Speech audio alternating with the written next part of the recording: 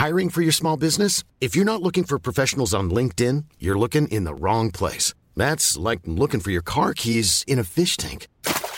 LinkedIn helps you hire professionals you can't find anywhere else, even those who aren't actively searching for a new job but might be open to the perfect role. In a given month, over 70% of LinkedIn users don't even visit other leading job sites. So start looking in the right place. With LinkedIn, you can hire professionals like a professional. Post your free job on linkedin.com/people today. I find that the way that the Extinction Rebellion is attacking people's day-to-day lives as perhaps not the best way to get a message across. Yeah. They are no doubt achieving their goal of being heard. But they're also taking people in their day-to-day lives, people who they need as allies, people who will probably agree with them, and pushing them up against a wall with nowhere to go. Really good point. So in Extinction Rebellion, this topic comes up all the time.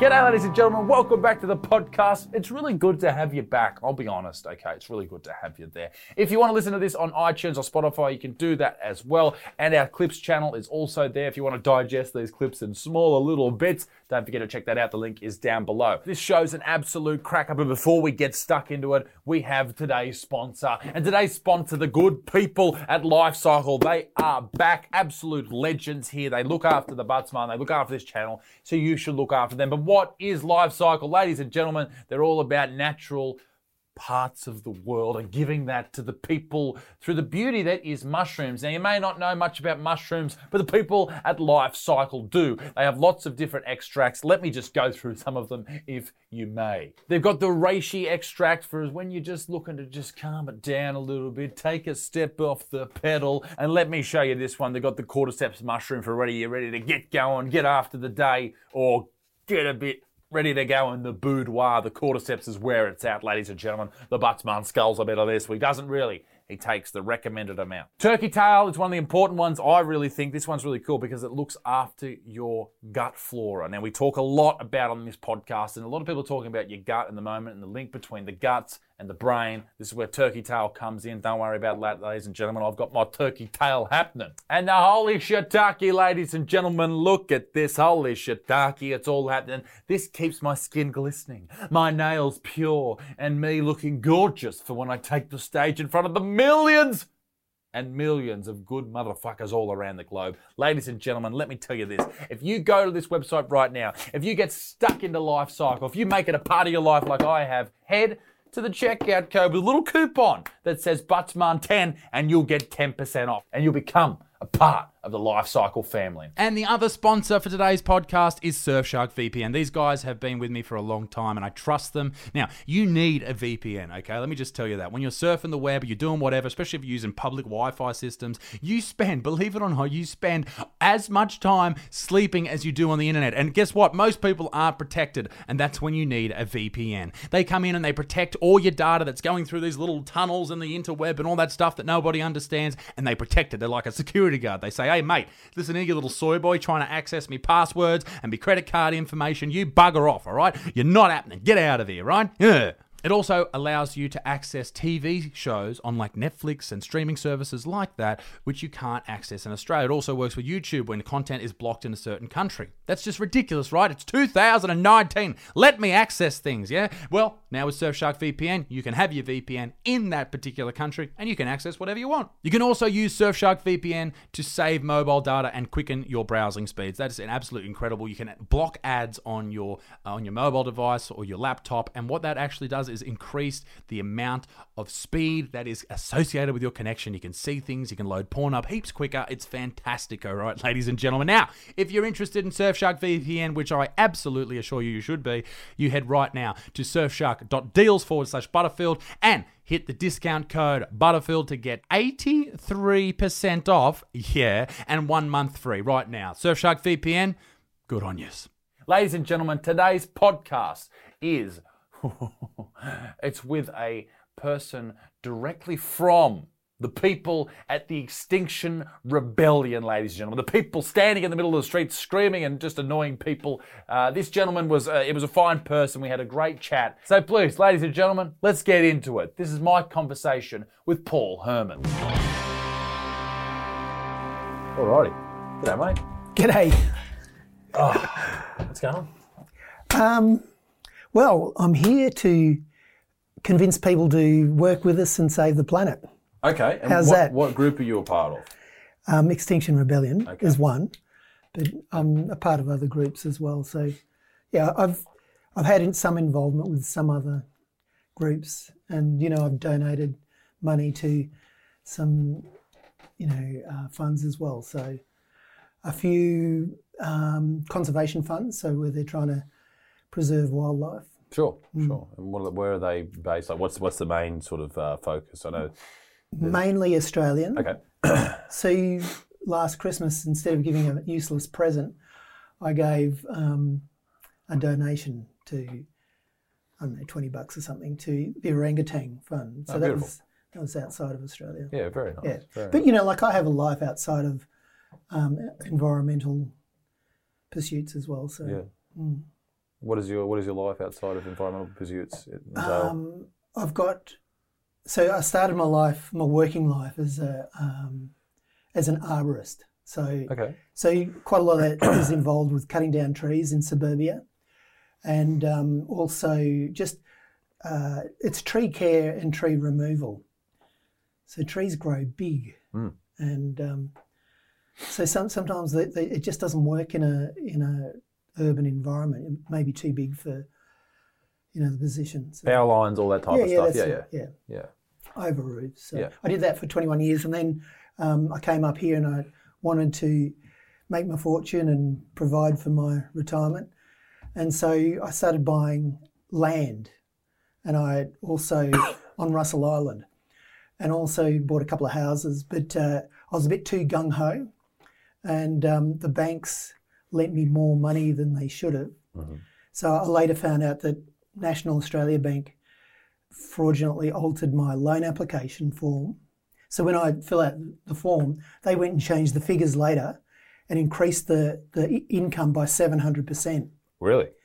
This came out in the Banking Royal Commission. Wow. They've got into trouble for doing a bit of that. And, Good.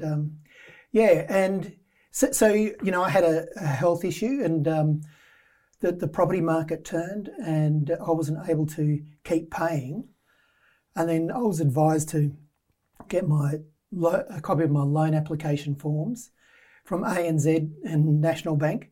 ANZ Bank increased my income by 400%, reduced my liabilities down to a quarter. Wow. So I thought, look, I don't want to go bankrupt. I'll fight. But it's been a really long fight. Yeah. And you've continued that fight in other endeavours as well. Yes. So tell me about the Extinction Rebellion. We're hearing a lot about those people. Because a lot of people are being held up in traffic. They're having their days changed. Is that sort of the exact same process that you follow? Are you a part of that sort of group? Yes. So we started a group down here on the Gold Coast, but Brisbane had started quite a bit earlier, and I think that Extinction Rebellion in the UK started just over a year ago. So it's a very new organisation, and we reckon that climate change, if it's allowed to continue, is going to cause a lot of disruption. And we want to bring that to the attention of the public, and we want to also have an influence on government. Because in my case, like, I've been involved with the environmental movement over 30 years, and they don't give a shit. So if you're a voice, wanting to preserve something, it's really, really hard to get government to listen if there's developers who are, for example, that's one example, who are paying the election funding, so giving political donations. Money wins at the end of the day. And that's what's the problem right through this issue. because we've got foreign miners like Adani is an Indian miner, and they're paying political donations to the Queensland government, to the federal government, and our governments are doing their bidding, not the bidding of the people, or not what's best for the people. They're doing the bidding of the miners, and that's disgusting. That's not democracy. That's some sort of, I don't know what the hell it is, but it's corrupt. Okay. Which is terrible. Yeah, absolutely. I mean, I think we find that in a lot of different things, not just environmental stuff. But now, I sort of want to ask straight off the bat, with the Extinction Rebellion, I am not a climate change denier at all. I think that's a bit of a dirty word. I think we should be able to question things. Yeah, sure, absolutely. I'm not a activist. No. I'm one of these people that thinks... You are a bit. In what respect? Oh, I think, listening to your podcasts, I think that, you care passionately about certain issues, about men's issues. Yep. And I think that's, I think that if the public gets more involved, the less corrupt politicians we're going to have. Sure. You have an influence on. And I absolutely society. do not disagree with it for a second that the government is corrupt. Every government in the world is corrupt. They're pigs. Money wins at the end of the day. I find that the way that the Extinction Rebellion is attacking people's day-to-day lives as perhaps not the best way to get a message across. Yeah. They are no doubt achieving their goal of being heard.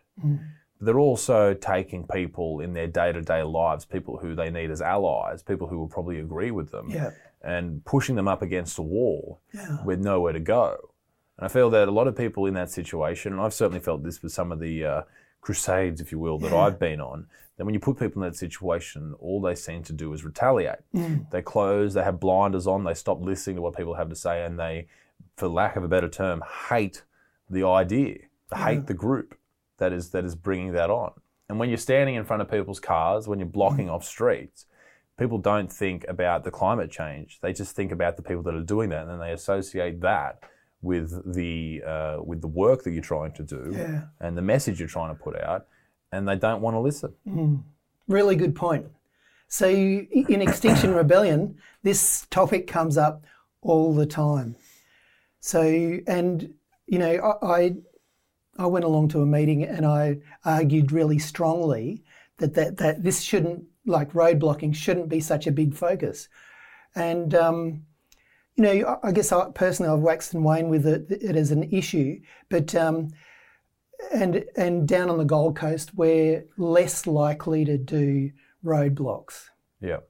So we're just not quite as enthusiastic about it. But there's a lot of other tactics that I think that do bring on board the community. But I would say that it's been, I think, outrageously successful for Extinction Rebellion. I don't know if we want to continue doing it, but the amount of publicity has been amazing. Like we had an Rebellion Week, and there was just amazing media coverage, which But people hate you. They do. Yeah, look. People are angry, and they don't hate you on a personal level. Yeah. I'm not suggesting that for a second. Some of them do, and it is really personal. You've got a social media presence, and with certain issues that they're very controversial, and so do we. So, I've seen probably over the last few months that the coal industry people, so some of them are trolls, so some of them are really backed by the coal industry with fake news and fake science. I don't mean to jump all over the place, but no, go this for is it. an example of bullshit that the coal industry is putting out. So this is saying the worldwide coal plants. Yeah. Here's the number of coal plants, coal-powered plants today. Yeah. The EU has 468 plants, building 27 more. If you go down the bottom, it's got Australia, and I think Australia's got 6, and we're going to close the lot of them. But if you go back up and have a look at the Philippines, it's got 19, and they're building 60 more. Now, does Does that sound like it's true? Why would the Philippines build another 60 coal-fired power plants at the moment? I have no idea. I know nothing about the Philippines. Well, it's nor do I, but it's obviously bullshit. Why would they build 60 power plants? I don't know. And have a look at all the statistics there. It's fake news. But how can you? I don't know anything about the Philippines, and you just said you don't either. How do you know that this is fake news? Looks. I guess with science, you're skeptical, and I start from a point of skepticism. And you're allowed to be skeptical. I'm not saying you shouldn't be skeptical. I'm starting from a point of being skeptical. For the Philippines, which is generally a smaller country than a lot of these, that is a lot of power plants. Yeah. But you can't say that that's not going to happen. Increasing them by 300%. But do we have any evidence that says it's not happening? Look, if you have evidence that's saying it's not happening, then okay, it's not happening. I'm just suggesting it. That might be fake news. But it may be. Yeah. You said it is. We get a lot of that sort of stuff. And some of it, like I can demonstrate that it's fake. This one? Not that one. Okay. Yeah. And I'm not saying you're wrong. Yeah. I'm just saying that if we're going to go around What saying... do you reckon, though? I don't know. I don't know anything about coal power plants. Yeah. 60 sounds like a lot. Yeah. In what? In how many years are they planning this? It says building. Building? An extra 300%. But is that over 10 years? Is that over 20 years? Don't know. But to use that as a piece of evidence... Okay.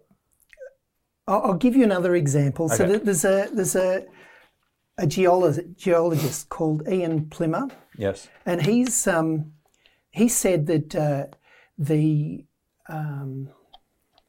amount of energy that you've got to put in to build a wind farm or a solar farm is more than the energy that they will produce. Now, if that was the case, the more wind farms you build and the more solar farms, or solar on the roofs, that you produce, you'd have to have more coal-fired power stations, but we're closing them down. So in England, they've actually gone coal-free for a couple of weeks, so they're not burning any coal. Yeah. And they've got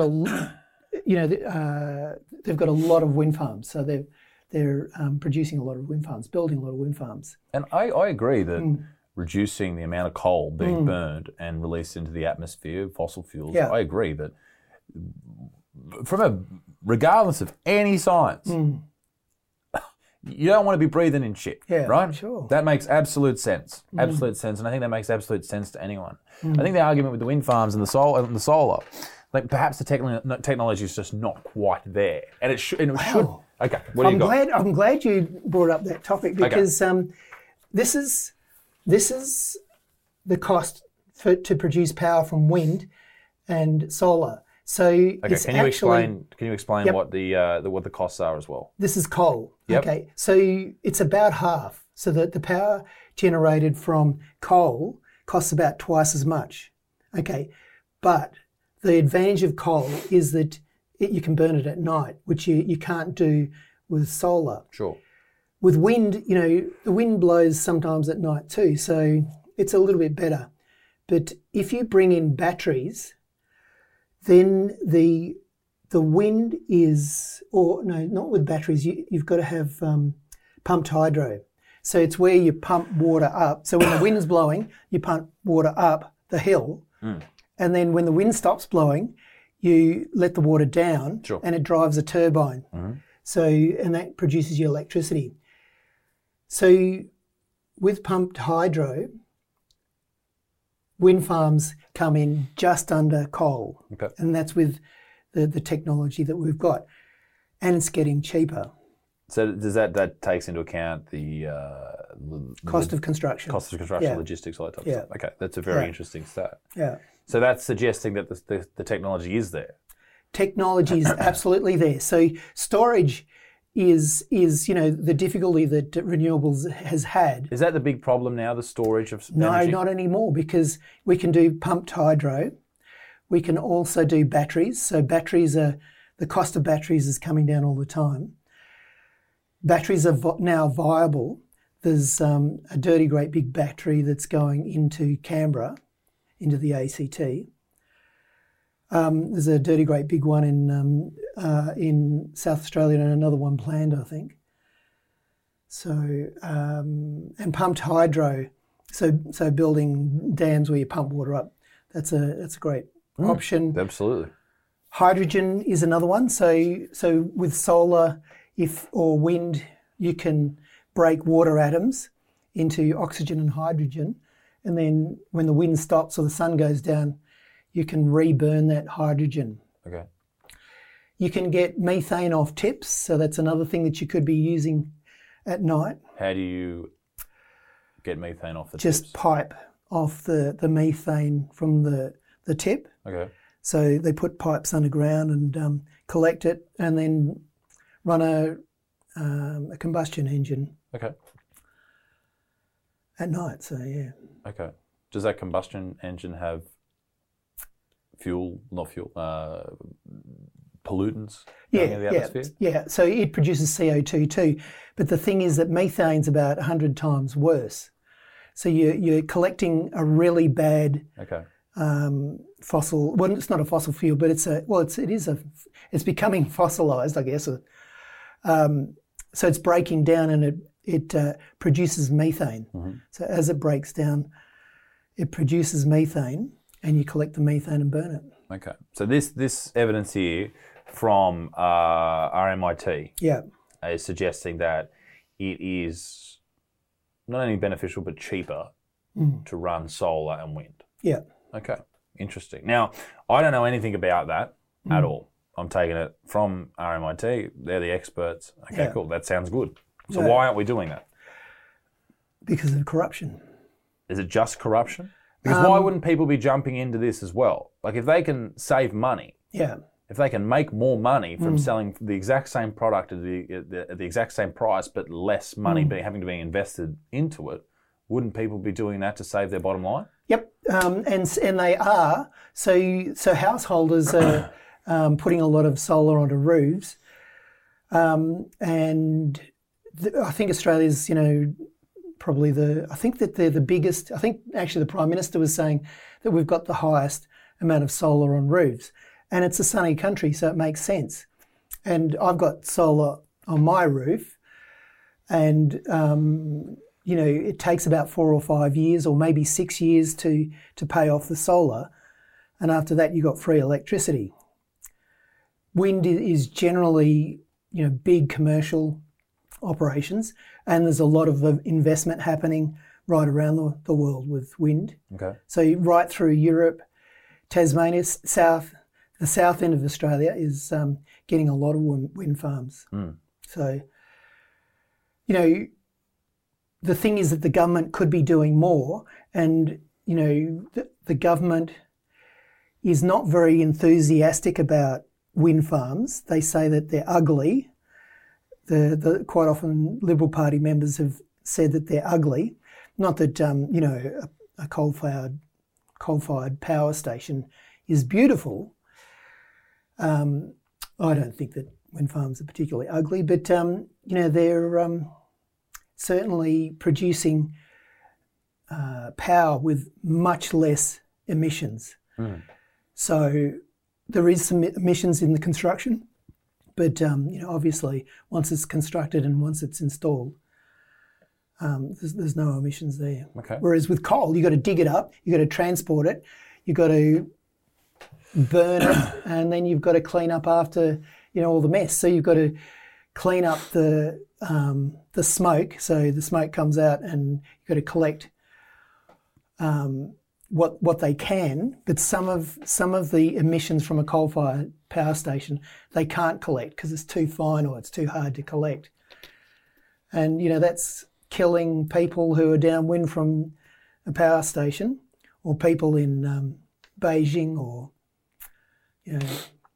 some of those. So what happens if you're not in Australia and you have a country that isn't, perhaps, let's say England, and there's not that much sunshine there? How does it, or if it's not very windy for perhaps a couple of weeks, it's just for whatever reason it's not that windy, what happens then? Well, there's a few things. So we could sell them hydrogen, So that'd be one thing. They also still install solar, but it's not as, they're not going to get as much electricity from it. When you say sell hydrogen, as in sell the gas, yes. How do you get the gas there? So you run electricity through water. Yeah. And it'll bubble. Yes. And you get at one connection, you get oxygen. Yep. And at the other, you get hydrogen. So you just collect the hydrogen. No, sorry. I mean, how do you get the hydrogen to the people in England? Got to stick it in a ship. Okay.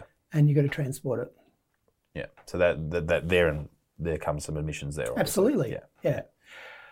And the way to handle that is to offset it. So you can plant forests and collect the CO2 out of the atmosphere that way. Okay. And it's good for wildlife.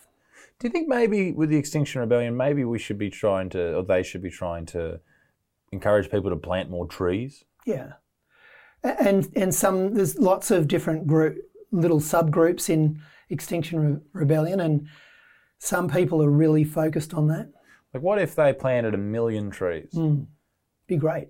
And that's a positive news story. It is. People see these guys doing that, they go, wow, that's awesome, that's fantastic. Maybe I should plant a tree or a couple of trees, or maybe I'm going to give them some money so they can plant some more trees to take that CO2 out of the air. Look, it's a great idea, and we need to be doing these sorts of things, but we also need to stop burning coal. Yeah. And, if we keep burning coal, we're going to have temperature rising, we're going to have acidification of oceans, so that, that makes it difficult for coral. It's not adapted to very high CO2 and very acid oceans. So, and I don't disagree with any of that. I'm obviously not a scientist, but from what I've read, it sounds absolutely. It sounds like something that is obvious when you put shit into the atmosphere. So my point in all of this isn't to disagree with you. It's just to say that I think that the way that Extinction Rebellion are operating and trying to get people to listen is not only not working, it may be working now, but it's putting people against you. I think you'll find more people will become anti-climate change, if you will, rather than sitting down and listening and going, yes, we need to listen to these people. I think it's bringing it into the discussion. So you contacted Extinction Rebellion and wanted to hear why they're doing what they're doing. So, that's been fantastic. And you may be well right. Okay, so it may be a self-defeating tactic. And, it's a debate that will, keep going. Of course. With Extinction Rebellion. But the thing is that we are conducting, I guess, a rebellion because governments aren't listening. And I think that, that Australians can't trust their government to do the right thing by the people. That's terrible. Why do we have this situation where it was just a statistic that I read that the coal industry is giving the federal government $900,000 in political donations. That is so little compared to the damage that it's doing. So the damage to the Great Barrier Reef, the damage to the fishing industry, tourism industry. If we have a storm, this property here could flood from memory. I'm just trying to remember the flood maps, but I think it's in a flood zone. So, it's a big cost to the people in the street. Climate change is going to impact all of us. And it could be really terrible. It could be, in those fires that we had for 6 days here, the whole of the Gold Coast was blanketed in really heavy smoke, and it really affected me. And I spoke to my doctor, and he had a heap of people who were coming in with respiratory difficulty. And, people will die from that. I'm assuming that people did die, elderly people or infants that are really prone, because it made me really sick for, 6 days and a few days after. We've just had the same thing in Newcastle where I'm from. There's bad fires and it's coated for a number of days. And once again, I don't disagree with you. I want to know from your point of view, as a part of the Gold Coast faction of Extinction Rebellion, do you disagree with the tactics of standing in the middle of the road and jumping on the top of trains and hanging off bridges and basically ruining people's days to get attention? Well, I mean, the obvious, an answer that you could have to that is that a flood, a bad storm on the Gold Coast is going to ruin more than a person's day. So, I'm really keen to bring the community with us. And the only thing that I can say is, yes, maybe Extinction Rebellion will decide that it's not a tactic that we want to keep going with. But, it's a tactic they've started with, and it's a tactic that's been really successful in getting the message out. And sitting in the traffic for 10 minutes, that's inconvenient. But people hate floods. Yeah. They don't want to think about floods. No. They might have to. They might have to. Yeah. But people also don't want to think about climate change now because it is annoying them. They're sick of hearing about it. I think they are. Yeah, maybe. I absolutely can tell you they are. Like, I'm someone who reads this stuff and goes, holy shit, we need to do something. People need to put more money into this. Okay, we obviously need to stop using fossil fuels over the next X amount of years. Yeah. But and you can't do that either. So you need government policy to help you, if you want to do the right thing, to come on board. And are there politicians involved with Extinction Rebellion? Are they running for political parties? Obviously there's the Greens. So the Greens have been banging on about this for 30 years. But no one takes the Greens seriously. I know. And why is that? Because they're batshit. Really? They have great ideas. 50% of the ideas are great. 50% are terrible. Yeah, maybe you're Plastic straws. Paper straws. Yeah. I'm off it. Are you? I'm a climate change denier now because of plastic paper straws. That is ruining my life. Okay? But I'm happy to put them in the noses of penguins or possums or whatever. Just give me back a plastic bloody straw. It's hard on life, wildlife. I don't know what we can do. Maybe we can get, I don't know, something else. Actually, what? I was overseas recently. They had not penne pasta. What part of pasta was it? A sort of pasta they were using as a straw. Yeah. Which I thought was a great idea. Yeah. We'll come up with something. Yeah. And maybe we'll come up with a plastic that, and this is what we should be more focused on, is plastics that break down in the environment. Because the trouble with plastics is they're there for 500 years. Yes. So about 500 years. So, and you can make plastics out of a lot of material, like I think they're making it out of banana plants. So when they cut down a banana plant, I think the plant can be used to make plastics. Sure. So we need to be coming up with solutions like that. But the other reason I would say that the Greens have been on the nose is because for 30 years, the Murdoch press has run a campaign against them. Okay. So, and the Murdoch press is taking money from the mining industry, so the coal miners, and the Murdoch press doesn't pay tax. So there's a big issue with, and it goes around Facebook fairly regularly, the number of big corporations like the News Corp that don't pay tax. They're ripping off you and me. Now, I know a lot of people, when you start saying, you got to trust what you read in the paper. You can't trust everything you read in the papers, and you've got to realise there's a business behind it.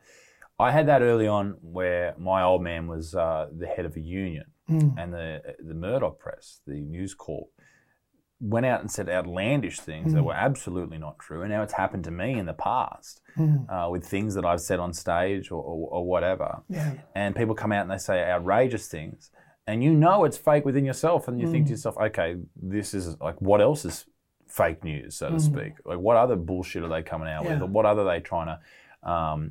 Who are they trying to? What donors? What people involved in their corporation are they trying to make? Either give them a foot forward? Are they trying to help them out? What are they trying to do here? It really does open your eyes. But when you say, you need to understand that News Corp are doing this, people switch off. Yeah. And it's unfortunate, but that is an absolute truth. Yeah. I think that it's important that we have a media that we can trust. And it's a big issue at the moment. So, with fake news. But if you've got a media organisation that is deliberately spreading deceptive information for the benefit of the mining industry and for the detriment of the people of Australia, that's a betrayal, I think, that is disgusting. And, our Prime Minister is doing that. So he's betraying the people of Australia for the benefit of the mining industry. And you've got a generation of kids that are coming up, and they're seeing that they're inheriting a world which is in a bloody mess.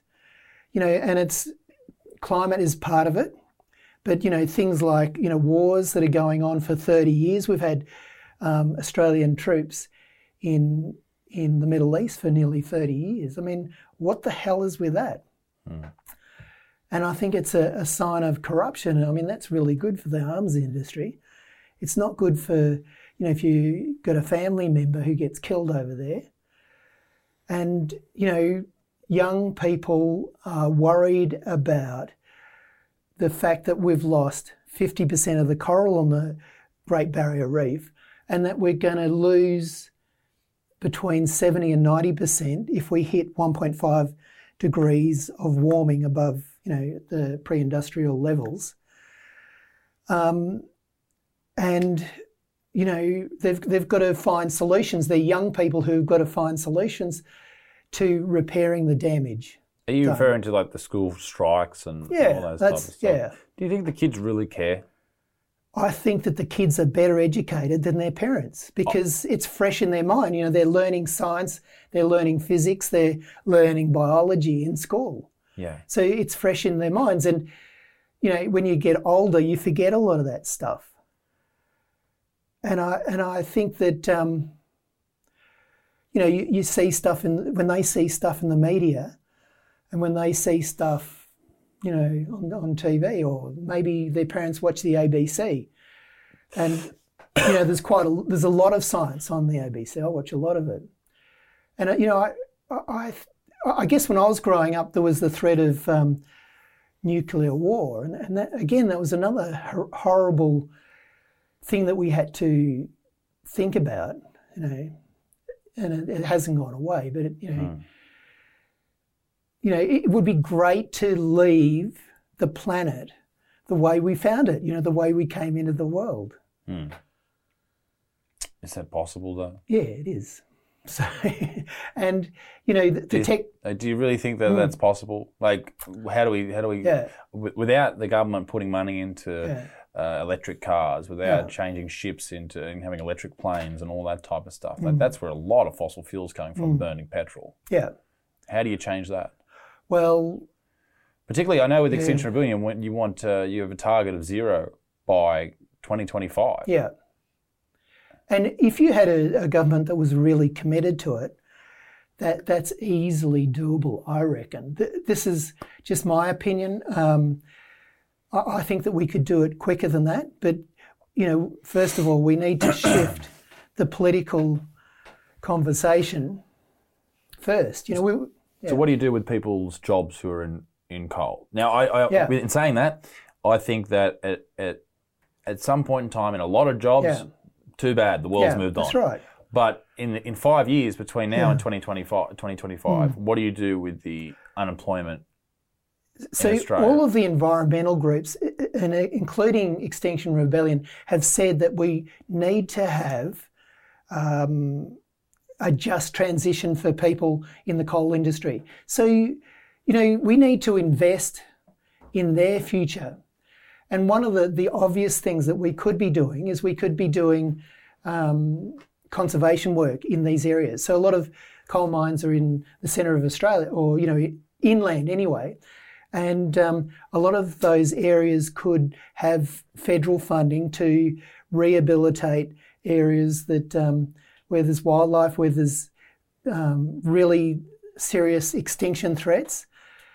So, and that's a big thing with Extinction Rebellion, is that we're facing the 6th mass extinction. So in the past on planet Earth, a meteor has hit and wiped out much of the life. Human activity now is causing a lot of extinctions.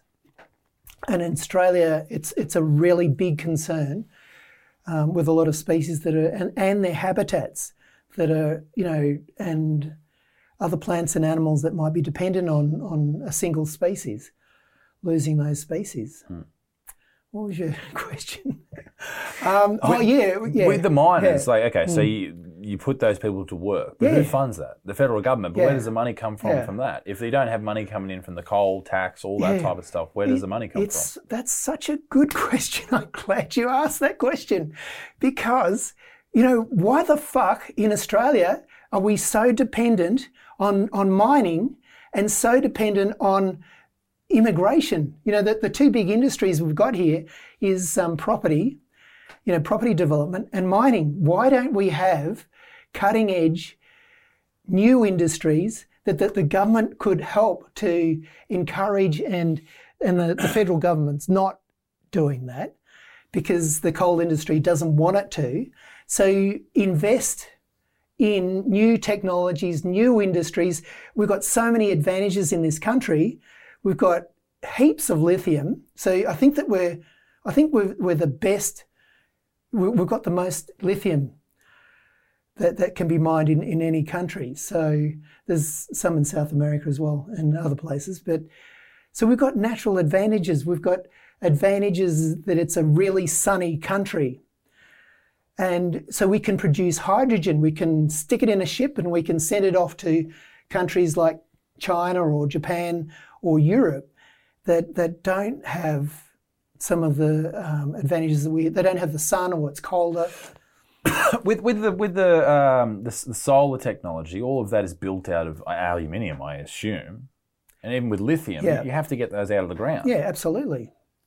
So that's what I'm saying. It causes pollution too. Yes. So we've got to be sustainable. So we might dig a dirty, great big hole, but if as a country we're reforesting Australia,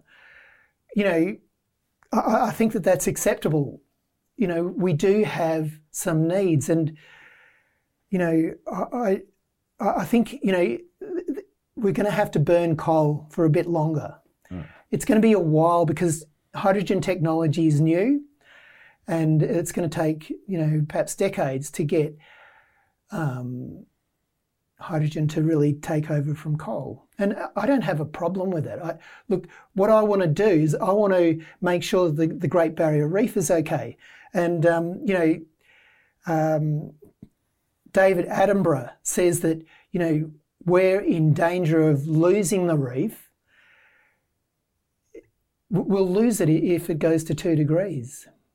And there's science on all of that. Yeah, absolutely. I mean, I just listen to scientists. I watch docos, and I listen to what they have to say, and yeah. And as I said before, I agree with everything you're saying. I just disagree with the way it is being spread amongst the public. I just think there's better ways to do it. Yeah. Well, you're not alone. And inside Extinction Rebellion, not alone. I feel like you're against it. I have been. So I've argued strongly against that policy, but I've had to think about it. And I think that if we were to block the roads at, say, Palm Beach for 10 minutes and inconvenience people for 10 minutes or half an hour to get into the media that Palm Beach is really in danger of, having floodwaters up to the roof. People have got to think about that, and their home is a big investment. So if they, lose their contents and lose a lot of value off their home, and if that happens more often, because storms tend to come in groups, you tend to go through a stormy phase and a less stormy phase. So, it could be devastating to somebody who's worked all their life to pay off their home, and maybe they need to move for a job and it just doesn't have the value anymore. Yeah, I mean, I just think that I don't think that 10-minute blockage is correct. I think it's a lot longer than that. Yeah. I think it's more invasive than that. Yeah. I think it's that peak hour which endangers people's jobs. I think it gets people off on the wrong side of it at all. And people who aren't even being affected by it, like I'm in Newcastle, I haven't been affected by it, but I hear about it on the news, and now Extinction Rebellion has become the enemy. Yeah. I don't think that's good, man. Yeah. I think that's bad. I think you're doing a good thing. You're trying to save the planet. Wonderful. Thank you for that. Yeah. Yeah. But you're carrying on like fuckwits. Yeah.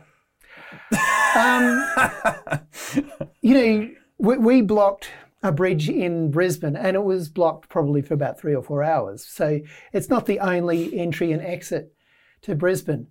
But, it's a decision that I won't be making it.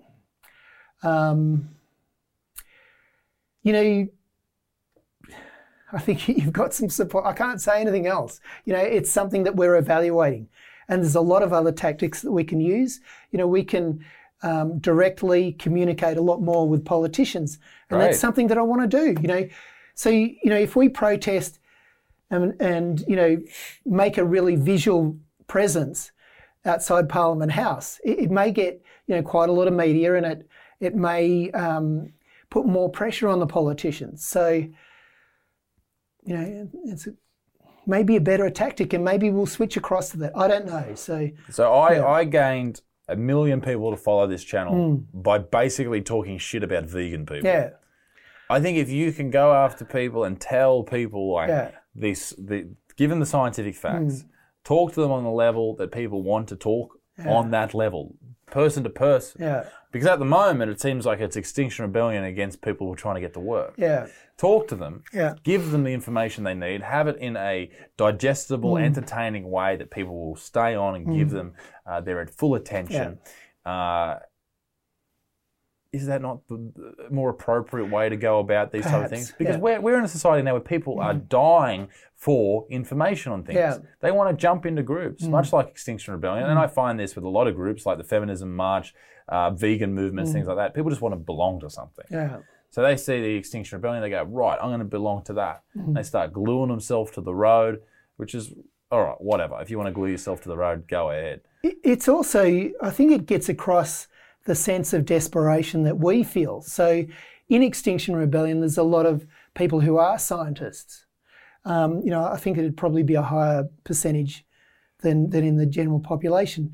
But, I think that a lot of people work in conservation, and I'll tell you about one of our members who's a young woman, and with the fires, she had to go up and fight the fires. So she was in the CFA. And so she was fighting fires, for 12 hours a day without proper breathing apparatus. So she's breathing the smoke about 6 days in a row. I don't know if she did every single day, but she was getting paid for, I think, 8 hours. So she wasn't getting paid for overtime. She came back and she went up and blockaded a road, because she doesn't want to, I don't think she wants to be doing that. And I don't think that the next generation want to be doing more of that. I'm not saying that fires don't happen, but, the severity of fires, and these are the worst we've had, young people don't want to be doing that. She was locked up for the night and given a $300 fine, and she felt good about doing that. She wanted to do that. And school kids are wanting to take, to Days strike. off school. Yeah. Man, I would have been at that rally too. I would have been at that rally too. I wouldn't have given a shit. I would have just been like, a day off, all right, that'll do. And I think, I don't disagree. I think some kids are wanting to do good. And I think it's a very noble cause that people want to, particularly when they're young.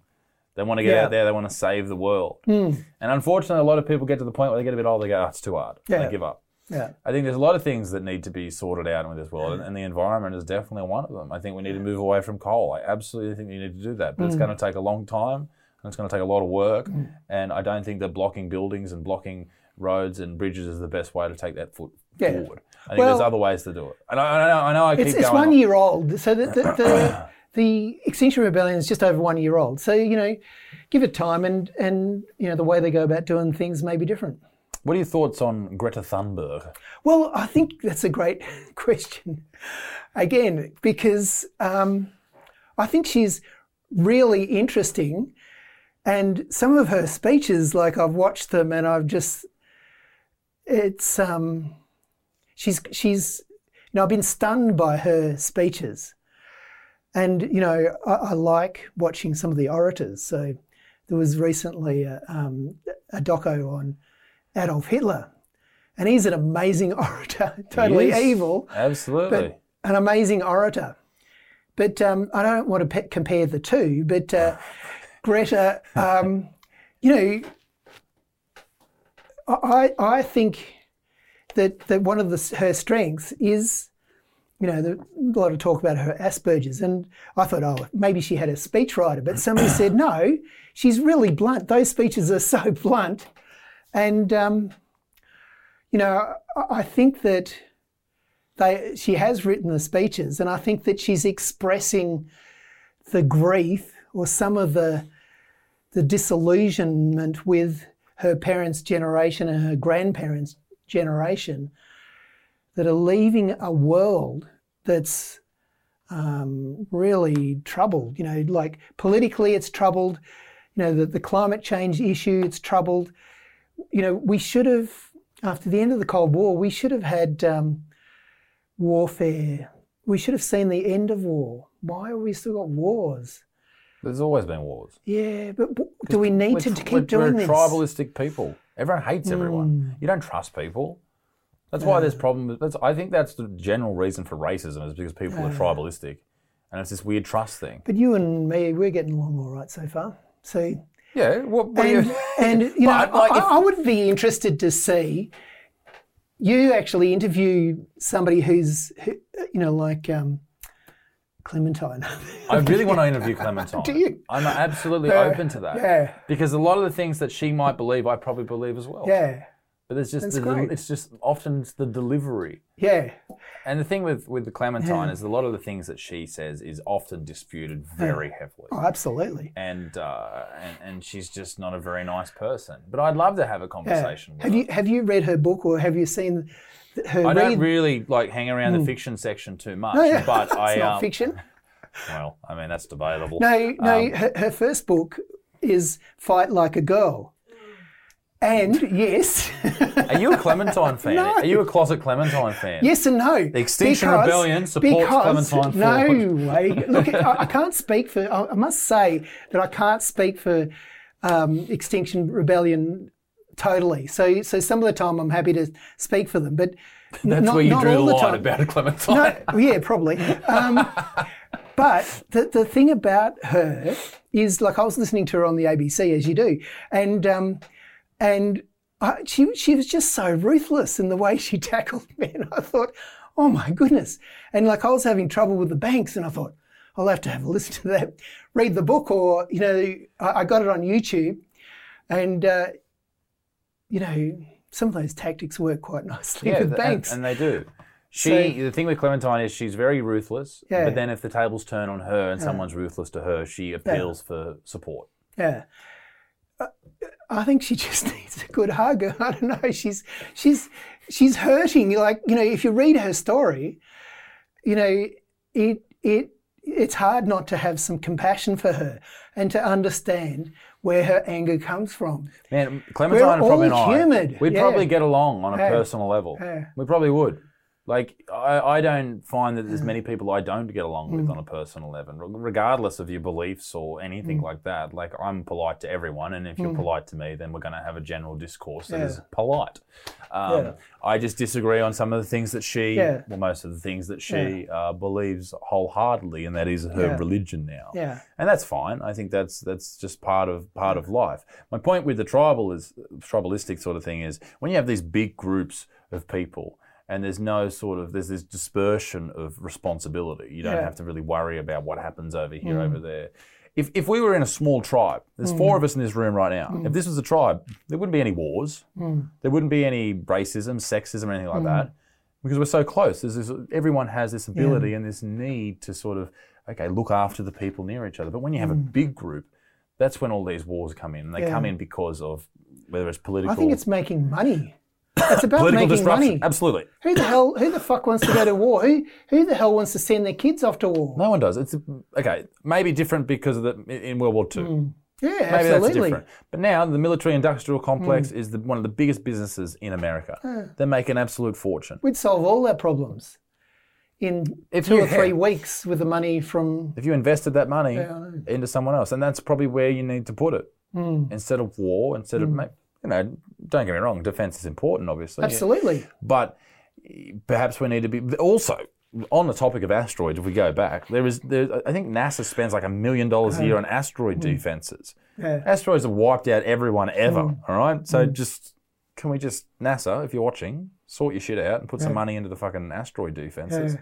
Because if an asteroid's coming in and it's going to hit, we won't need to worry about climate change or Greta. You're right. You're right. All right, what do we got here? So that's...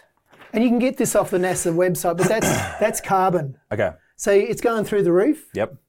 And this is off the NASA website, so I just thought I'd mention it while. So it's just all I took was some of the headings. So this is the science. If you don't accept the science and if you are really, some people, like I argue with people who believe the stuff that's on the coal websites. Is there scientists that disagree with other scientists about this? Yeah, it's really important in science to have disagreement. So down here it says there's, extrapolating it says that there's 3% of scientists who are disputing what the 97%. Okay, so who are saying that the thing with that 3% number, and I've heard that before, and I don't disagree with it, is that's 3% who are happy to put their hand up and say that I disagree with that. Yeah. Perhaps there's more. Perhaps there's more. Perhaps there's less. Who knows? I think that if you've got a viewpoint which is unpopular, you've got to have the courage to stand up and speak your mind, and it's really important. That's hard though. But that ethic is in science. So the ethic of criticism. So scientists criticize each other a lot, and that's the strength of science. And there's so much that you can easily demonstrate with the global warming issues. So you can go up to the Great Barrier Reef and have a look for yourself. Don't be a dickhead like what's her name? Clementine. No, the other ones. No, the politician. What's her name? Pauline. Don't go to the south end of the bloody reef. Go up beyond Cairns and have a look at what coral bleaching looks like. And I think, who are we going to trust if we're not going to trust the scientists? Are we going to trust the coal industry? I mean, that's ridiculous. They've got they've got money to burn to they haven't invested. Politicians. They have a massive investment right. in coming to that coming to terms with that sort of thing. That's what I'm trying to say. But so do you guys, mate. I'm living in poverty. I'm living. But this is your belief. This is your... I know, but I get my food from the big bin at the back of the supermarkets because I'm saving money because I get $450 a week from the houses that I'm renting. Okay, so I've got to find ways to. I'm trying to do crowdfunding, and it's a tough gig. So. And I hate ringing up and asking people for money. So I'm committed to being an activist and I'm really passionate about the environment, I need to be able to raise funds through crowdfunding or something like that. Are you putting things online? Are you making YouTube videos? Some, yeah, but mainly I'm mainly focused with the banking situation with the banks. Okay. Are you putting that information online? Yes. So I've got quite a strong presence there. But okay. The people that it affects, there's been terrible cases where the banks have just cleaned people out. So, there was a farmer who was in his 80s and the ANZ Bank said to him, we've revalued your property. We've valued it at half as what it was valued at. We want you to pay up now straight away or we'll kick you off the land, off your property. And they kicked him off. Alan Jones went Cactus and Channel 9 as well, ran some really good items on their situation. And in the end, ANZ gave him the farm back. But there are many thousands of farmers, many tens of thousands of people who've been totally screwed over by the banks. Absolutely. Yeah, and it's another disgusting, corrupt system. And in Australia, we have household debt, which is the second highest in the world. And, we're really vulnerable to a second global financial crisis. So, the world economy is weak. The Australian economy is weak. The Australian economy is in recession. It's in a per capita recession. It's not in an official recession, but economists are saying that it's in a per capita recession. And the only way we're keeping it out of recession is by having such a high immigrant rate. So we've got about 450 migrants coming into the country. I think that was 2017 or 18. So it's really high immigration rate. So, with the high household debt, Australia is really vulnerable. We escaped the first global financial crisis. It's going to be tough. If we have another global financial shock, it's going to be tough in Australia. Definitely. And it's, we have, like in my lifetime, my mother's lifetime, so she was born just after the Depression. So we've got no idea how bad things could get. So, things can always get terribly worse. Absolutely. I'm fascinated by all of this, and it's something that I think we all need to know a little bit more about. But, there's so much to cover in one episode. Yeah. But what I wanted to sort of... First, no, have you go. What I was going to question. suggest, I wanted to ask if you've got anything else you'd like to bring up. I know you've got a lot of pieces of information here. Is there anything else you'd like to bring up before we wrap things up today? I don't know. Well, what I was going to say Go on. was... with the Extinction Rebellion, I just feel like you've got a good message, but you're doing it wrong. Yeah. Wouldn't it be better if every one of those activists, every one of those protesters did something positive for every single person they run into? Yeah. Look, we've done that. So look, I've been involved in conservation, so I've been involved in tree planting. One of the things as an arborist I really tried to do, I got interested in environmental issues, and I started telling people that I wasn't going to cut down their tree. They'd say, give me a price to cut down this tree. And I'd say, no, I don't think you should cut that tree down because it's local habitat. It was perhaps, supporting wildlife. I'd look at trees around their whole property and I'd say, maybe these trees here are shading the house in winter and you should have a look at them. So I tried to give them, really good advice, both environmentally and what was going to work well on their property. And, why doesn't the coal industry just say, look, we need to move out of coal. We'll start investing in something that's worthwhile, that's going to support the community. Not like Glencore that rips off our minerals, does its very best to try to avoid paying tax, and doesn't give a shit about the community. Glencore's registered offices in Jersey, so it's a tax haven. That's disgusting. And I don't know why the government, we've been banging on about corporations ripping us off for many years now. They're letting these bastards get away with it. But they're not the only people that have got tax havens. No. Like, it's not just mining people. Close them down.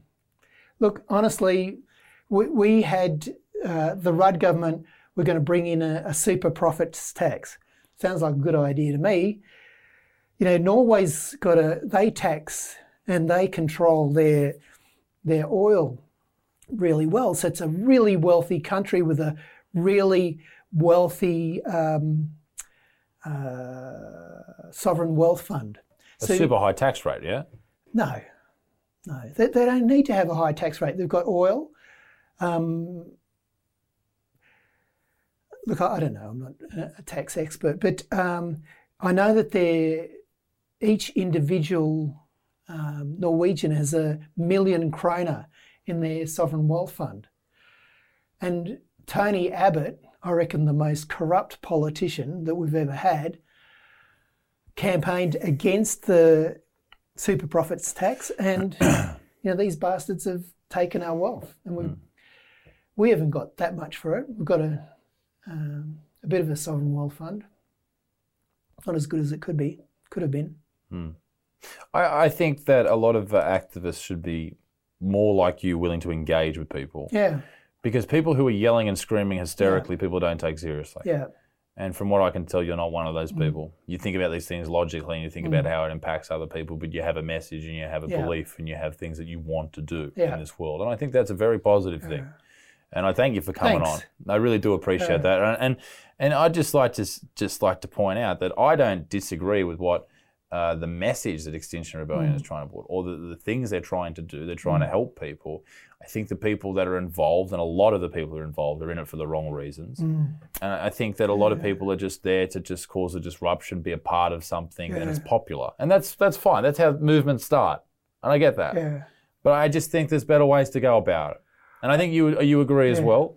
And I think that's a positive step forward. And hopefully the Extinction Rebellion faction on the Gold Coast don't go around blocking off anyone's roads, because everyone knows who's in charge. Well, look, Extinction Rebellion, we have a policy of civil disobedience, because we believe that the situation is just so serious. And, the Murdoch press casts us as all a pack of lefties, and some of us are. But, I think that if we've got a problem in Australia, we need to come together and work on the problem. So, if we need to change the situation so that we're not polluting the environment, hopefully Australians can come together. And the Murdoch press, I reckon, divides the community. It's not about working towards what the scientists say that we need to work towards. It's about dividing the community, looking after their corrupt mining mates. And, I'm not a lefty. I'm pretty centre of the road, I think. And, some of my attitudes are quite conservative. Really? Yeah. Like what? Well, I've, been in business all my life. There you go. And, I'm a property investor. Sure. And I traded the stock market. I was a speculator. So, I think that's the place to be, though, the middle of the road. Yeah. Take the best from both sides. Yeah, absolutely. Both have got good ideas. Yes, take both. But this wanting to belong and needing to, take everything on board. Yeah. I mean, even when you say when you refer to as Extinction Rebellion, we say this, we say that. That's I think that for you, perhaps not so much of an issue. You're a person that's been involved in a lot of businesses. You know that you can make your own sort of decisions. But for a younger person, Extinction Rebellion say this, then okay, they're the leaders. I believe that now. Look, I reckon you want to get on some of these school kids, because they can articulate their position really well. And I think that they've thought about it. And I think that Greta's thought about it. It just was the problem of our age. And, she wanted to do something about it. So, that there's a lot of the school kids, give speeches at events. And, I think that they, I've spoken to them, and they can, I think, on any topic, a young person can, of course, articulate fairly young people well. Aren't stupid. At 16, Yeah, of course. Yeah. You're an adult. Yeah. You're pretty much an adult. But with Greta, I feel like she now is a part of this movement, and she's perhaps one of the leaders of the movement. Yeah. But earlier on in her life, I think she was very much indoctrinated into it by her parents. What, the scientific information? I mean, it's just the science, Like, and by indoctrinated, I don't mean in a negative sense. I mean, she is given this, she's force-fed it, whether it's true or not. Yeah. It's like a religion. You're force-fed it, now it becomes your life. Yeah. And I worry about that for kids. Like when she's saying, we need to, how dare you, and watch out, and we need to do this and that, otherwise we're all going to die, this terrifying nature. I think when people are scared, they don't act straight away. I think they act in a way where it's self-preservation. Yeah. Or maybe they push it away, they hide from it. Yeah, and there's a lot of that, yeah. I don't know. But thank you for coming on. I really do appreciate worries. it. Thank you, great. sir. Absolutely. Thank you so much. Thanks, Isaac. My pleasure. Ladies and gentlemen, thank you for tuning in. If you haven't already, check out our Clips channel if you want to digest these videos in a shorter amount of time. Perhaps you're visiting the bathroom or catching up with your mates. I don't know. You're in the car, you listen to it. Fantastic stuff. Make sure you check us out on Spotify and iTunes as well. And we'll be back here next week with another episode. Connor, have you... I'm on tour. Come and check me out. We've only got a few shows left before the end of the year. Some big ones in Sydney, and there's a massive one happening on the Gold Coast, Brisbane. Oh, I'm absolutely everywhere. Ladies and gentlemen, be a good motherfucker. Peace in the Middle East. Me dick stinks. I'll see you all very soon. Toodaloo. Bye.